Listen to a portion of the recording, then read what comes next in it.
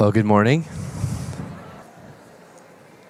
Feel free to continue conversations at the end, as there'll be loads more space for us to connect with one another and get to know new people. But it's good to be together this morning. My name is Zach. I'm part of the team here, and I'm going to take some time to share and continue on our sermon series this morning. But before I do, let me pray for us, just as we continue on this morning. Father, I thank you for the good gift of this morning and for the reminder to us of the work that you continue to do to transform lives. God, would you remind us of the work that you've done in our lives as we've heard the stories of what you're doing in others? Would it renew faith in us again? And would you renew our expectancy that you want to speak to us this morning? Would you speak? Would you give us discernment of what is you and what you want to say to us this morning and what is just of me? I say in Jesus' name, amen. Yes, good morning. So it's good to be together. We are continuing in our sermon series, which lasts this year, Living in the Story. And this month we've been looking at heart stories, reflecting on the period in Israelite history which was looking at kings, particularly the first three kings, Saul, David, and then today we're looking at Solomon together. In order for us to track some of Solomon's life, I'm going to start somewhere that maybe is not what you'd be expecting to start. I'm not going to start at the beginning. I'm going to start with this little guy. There he is. It's a great picture, isn't it? It's very nice. Why am I starting with a fox? Well, maybe see if anyone's joined the dots yet. But there are three books of the Old Testament which are attributed to Solomon, to the writings of Solomon and his wisdom. Proverbs, to Ecclesiastes, and Song of Solomon. Now, Song of Solomon isn't a book that we quote from very often on a Sunday, but it is one which is rich with meaning around the heart, addressing the heart and our loves. It talks about love, committed, deep love between two people. It reflects on the love between God and his church. And also, I think because it's likely informed by Solomon in some form, I think it opens up something of the wrestle within Solomon's own heart. There's a verse that's hidden away in this book, which I'm going to read to us, which I think maybe addresses some of Solomon's heart condition and also speaks directly into the life and decisions that he makes. And it's a verse in chapter 2 which says this: "Catch for us the foxes, the little foxes that ruin the vineyards, our vineyards that are in bloom." So what is this verse talking about? So foxes might seem like a bit of innocent, kind of innocuous animals.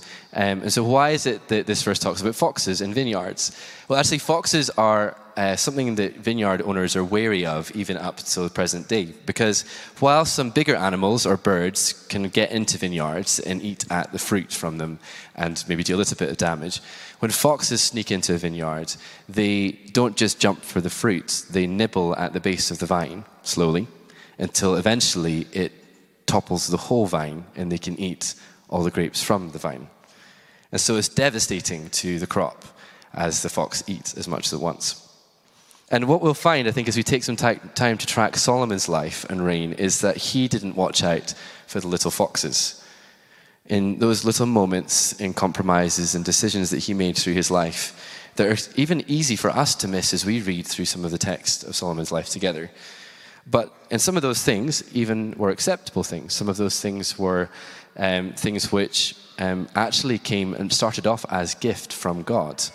And yet, when he began to pursue them and not pursue God, they slowly compromised his heart and turned him away from his first love. So we're going to track some of Solomon's life together. And it's a bit of an ambitious task because there's a lot to say about Solomon. There's 3 books on it, and also there's about 11 chapters of 1 Kings, all dedicated to his life. And there's lots of big things in his life. But what we're going to do is we're going to focus in on a few places and try and get a bit of an overview of some of his story so that we can begin to track maybe where some of these little foxes are. And where we're going to zoom in is places where Solomon and God interact, where Solomon has encounters with God, and what we find out in the context within that as well. So to start at the beginning with the question, who is Solomon? Who is Solomon? Solomon is a son of David and is the son of Bathsheba. which if anyone was around last week, we know some of the story, and we learned again some of the story of everything that surrounded David and Bathsheba, of the sin and the way that David chose to possess Bathsheba. And so, in many ways, Solomon is born into quite a broken family environment. And in the midst of that, just after he's born, 2 Samuel 12, God speaks through the prophet Nathan directly into Solomon's life while he's still a baby and gives him a second name. He gives him the name Jedediah, which means beloved of Yahweh. And so in the midst of this brokenness and mess, God claims Solomon as his own. And before he's done anything, he calls him beloved. And even as Naomi prayed over Jenna as she was being baptized, that should ring true and familiar to us, that those are the same words that God the Father speaks over Jesus, that you're my beloved child in whom I'm well pleased. God does this and claims Solomon at the start of his life. But then we don't hear about Solomon again until a lot later. At this point, he's an adult, and David is at the end of his life, and there's a bit of a messy succession plan. It's very dramatic, even more so than these TV series that are out just now. It's worth reading those first 2 chapters of 1 Kings. But eventually, Solomon is named as heir and successor. And David hands on a legacy to him. He says, walk in step with God as I did. And he also kind of tags on a bit at the end, which is not great. He says, well, while you're at it, maybe just kill all my enemies, which is not a great way for him to start as king, but Solomon does decide to do that. So chapter 2 is filled with lots of assassination plans. And then we reach 1 Kings chapter 3. And he starts to rule Israel. And he's seeking after God's will. He's following in his father's footsteps. And there's something just in here, and you might want to just be following some of this text with me if you have a Bible, because I'm going to do a bit of jumping around. It's worth seeing some of the context as I read little bits. But verse 3 says this: Solomon showed his love for the Lord by walking according to the instructions given him by his father David, except, here's just a little aside, that he offered sacrifices and burnt incense on the high places. It's just a little aside in a chapter which is actually largely very positive and very famous because of what comes later. We'll read what comes later. And it wasn't an uncommon practice for Israelites to worship on the high places because there wasn't a temple for them to worship at yet. But by this point in history, God made it quite clear what he thought about that kind of worship, because it pointed towards Canaanite pagan worship. And so Leviticus 26 forbids it directly. He's like, do not worship me in this way. Do not worship in the high places. And you could almost miss that. It's just a little aside, isn't it? It's just a few words. But right there, at the outset of Solomon's reign, is this compromise in his worship, in his decision-making. Just a small thing. And then the story continues. We're continuing in chapter 3. And this chapter then starts to lay out the first of Solomon's direct encounters with God. So let's read some of this together, looking from verse 6. God asks Solomon, what do you want? Ask, and I will give it to you. And Solomon replies a famous reply. Now, Lord my God, you have made your servant king in place of my father David, but I am only a little child.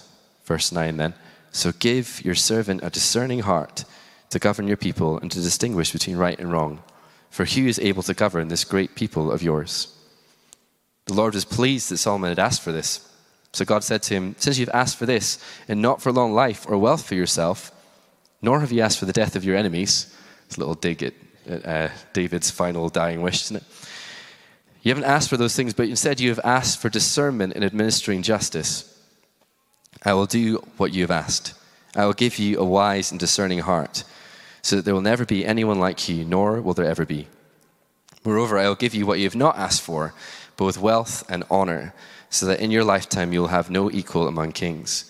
And if you walk in obedience with me, and keep my decrees and commands as David your father did, I will give you a long life.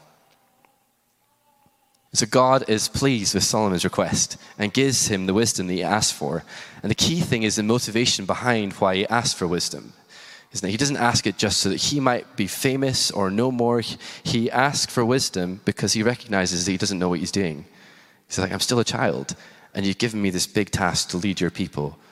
And so he asks God to give him discernment, a discerning heart, and God gives him that.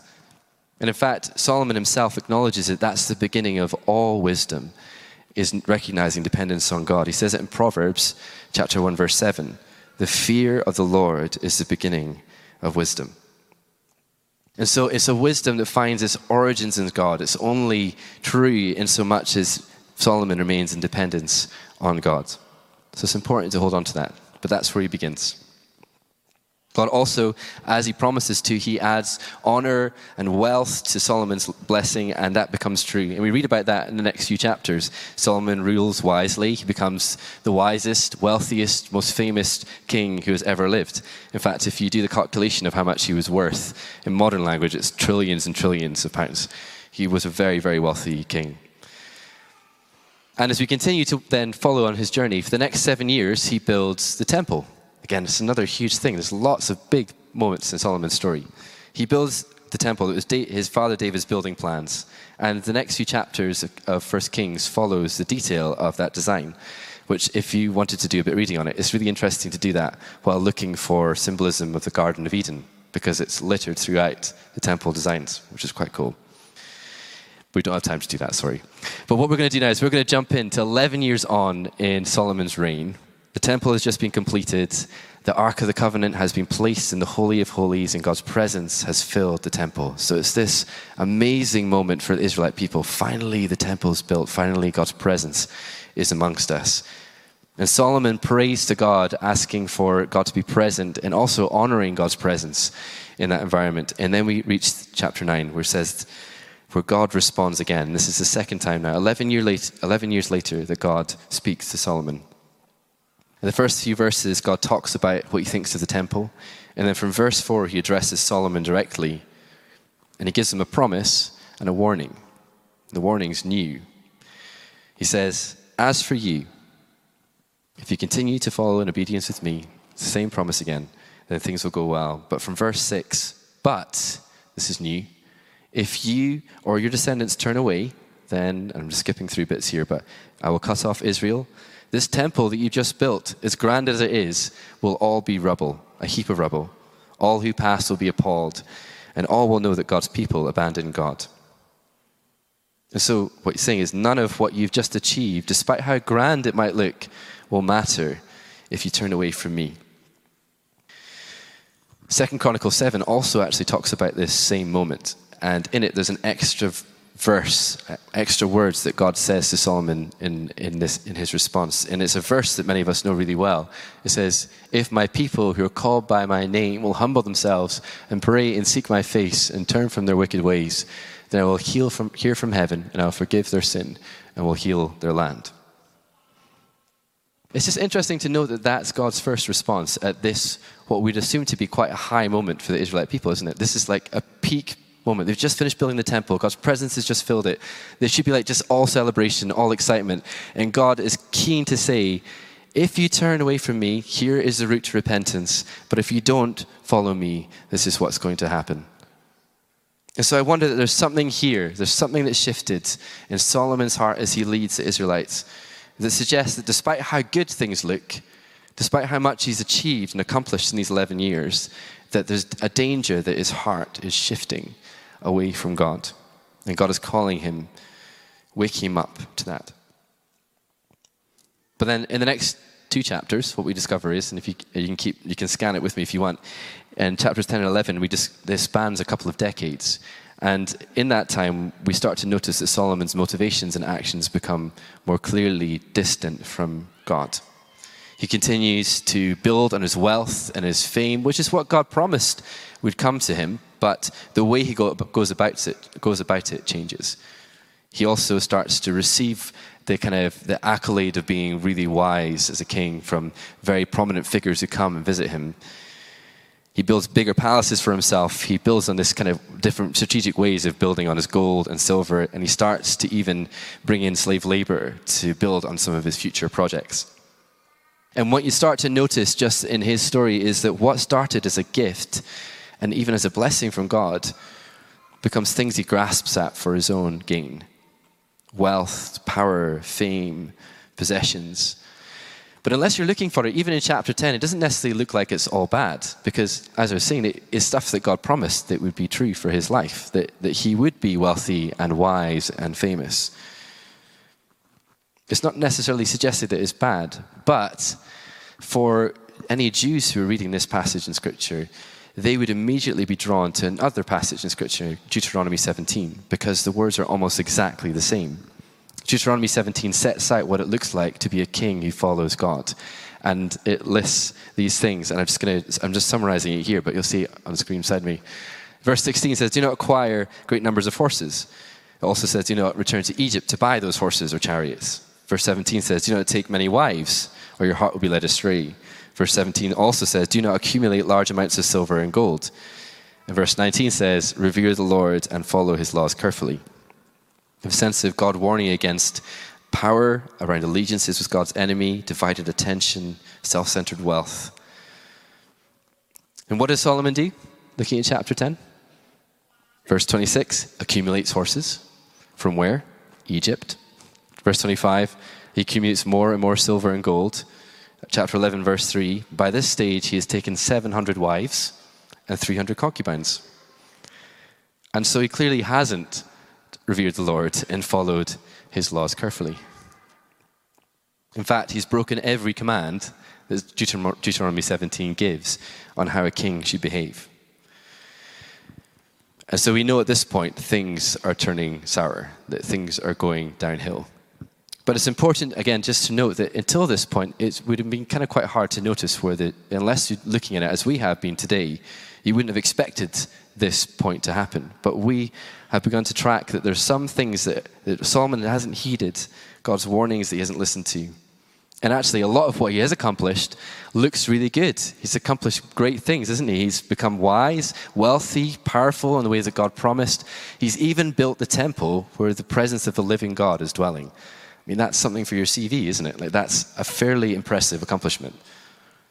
But we can see now, as we look at it and we look at his story, the patterns in his life that weren't kept in check. Times when he didn't heed God's warning. And those things slowly drove a wedge between him and the ways of God. And then at the end of his life, he has this significant public failing, and it ruins him and devastates the Israelite people. So we're going to just read that section together in chapter 11 from verse 4. As Solomon grew old, his wives turned his heart after other gods, and his heart was not fully devoted to the Lord his God, as the heart of David his father had been. He followed Ashtoreth, the goddess of the Sidonians, and Molech, the detestable god of the Ammonites. So Solomon did evil in the eyes of the Lord. He did not follow the Lord completely as David his father had done. On a hill east of Jerusalem, Solomon built a high place. Interesting. That was one of the first things he did, wasn't it? It was worship in high places, and he continues to do that. He builds a high place and he worships Chemosh, the detestable god of Moab, and Molech, the detestable god of the Ammonites. He did the same for all of his foreign wives who burned incense and offered sacrifices to these gods. The Lord became angry with Solomon because his heart had turned away from the Lord, the God of Israel, who had appeared to him twice. Although he'd forbidden Solomon to follow other gods, Solomon did not keep the Lord's command. And so in his old age, his heart becomes divided and eventually is turned away from God towards his own status, conquests, and possessions. It would seem that the wisest man in history is led astray. And we're not just talking small things here. The worship of Molech is child sacrifice. That was the kinds of stuff he got into at the end of his life, which I made the mistake of reading about some of the practices of the cult of Molech, and it is not worth reading. It's not good reading. It's a very slow, painful suffering that his children would have gone through. It's a complete departure from the ways of God, and it rightly angers God. Things don't go well for Solomon from here, and actually this chapter sets a trajectory which will eventually lead to exile for the Israelites. And so it's fair to say that Solomon didn't finish well. Is that fair? He didn't finish well. So what do we do with a story like this? What do we do with Solomon's story? Well, I think we need to be careful not to just jump straight into parallels and to put ourselves fully in his story, because so much of the context is different to our context. Solomon is a king, for one thing, and also he's under the Old Covenant. And his life as a king is put in this point in Scripture in order to direct us towards our need for Jesus, for a king that will walk in perfect obedience where our humanity fails, a king who will show God's people the way to live, and represent his people to God the Father. And so our initial response as we read a story like Solomon's is like unexpectedly actually one of thankfulness, because we know that king. We follow Jesus, and he perfectly modeled obedience. He's perfectly obedient to his Father on our behalf. We don't have to suffer judgment for our sin because Jesus did it for us. We don't have to live perfect lives because Jesus did it on our behalf. But what does remain true for Solomon, and I think for our stories, is that God is just as interested in the condition of our hearts, which is why we've used the title of Heart Stories this month, because it's true that God is still just as interested in the condition of our hearts. And there are two ways that I can see as we read the life of Solomon that is true for us too. The first of these is God is more interested in our heart than our achievements. God is more interested in our heart than our achievements. When you look at some of what God said to Solomon through his life in the passages we've read together, it's interesting then when you distill down what the primary content God was saying to Solomon in his life was, firstly, he named him as Jedediah. So in every address with Solomon, he was saying, "My beloved," that's the starting point. "Walk closely with me."